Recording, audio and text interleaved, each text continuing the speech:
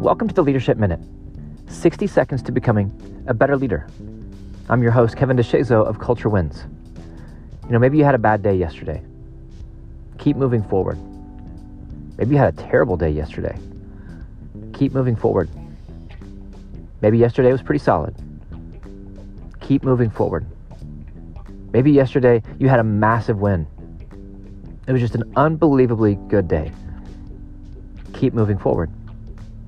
Maybe yesterday was just a day. Nothing crazy, nothing special, just a day. Keep moving forward. That's the goal each day. There's only one direction that leads us to progress, that leads us to growth, that leads us to better, and that's forward. So the goal each day is to show up and move forward as best as you can. As best as you can. And that's going to look different every day. Maybe today is 10 steps forward. Maybe as best you can today is 1 step forward. Maybe it's just a half step forward. But forward is forward.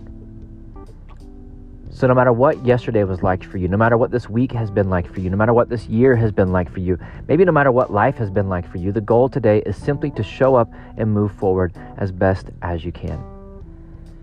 You don't have to change the world today. You don't have to change everything today. You don't have to hit all of your goals today. Your vision doesn't have to fully come alive today.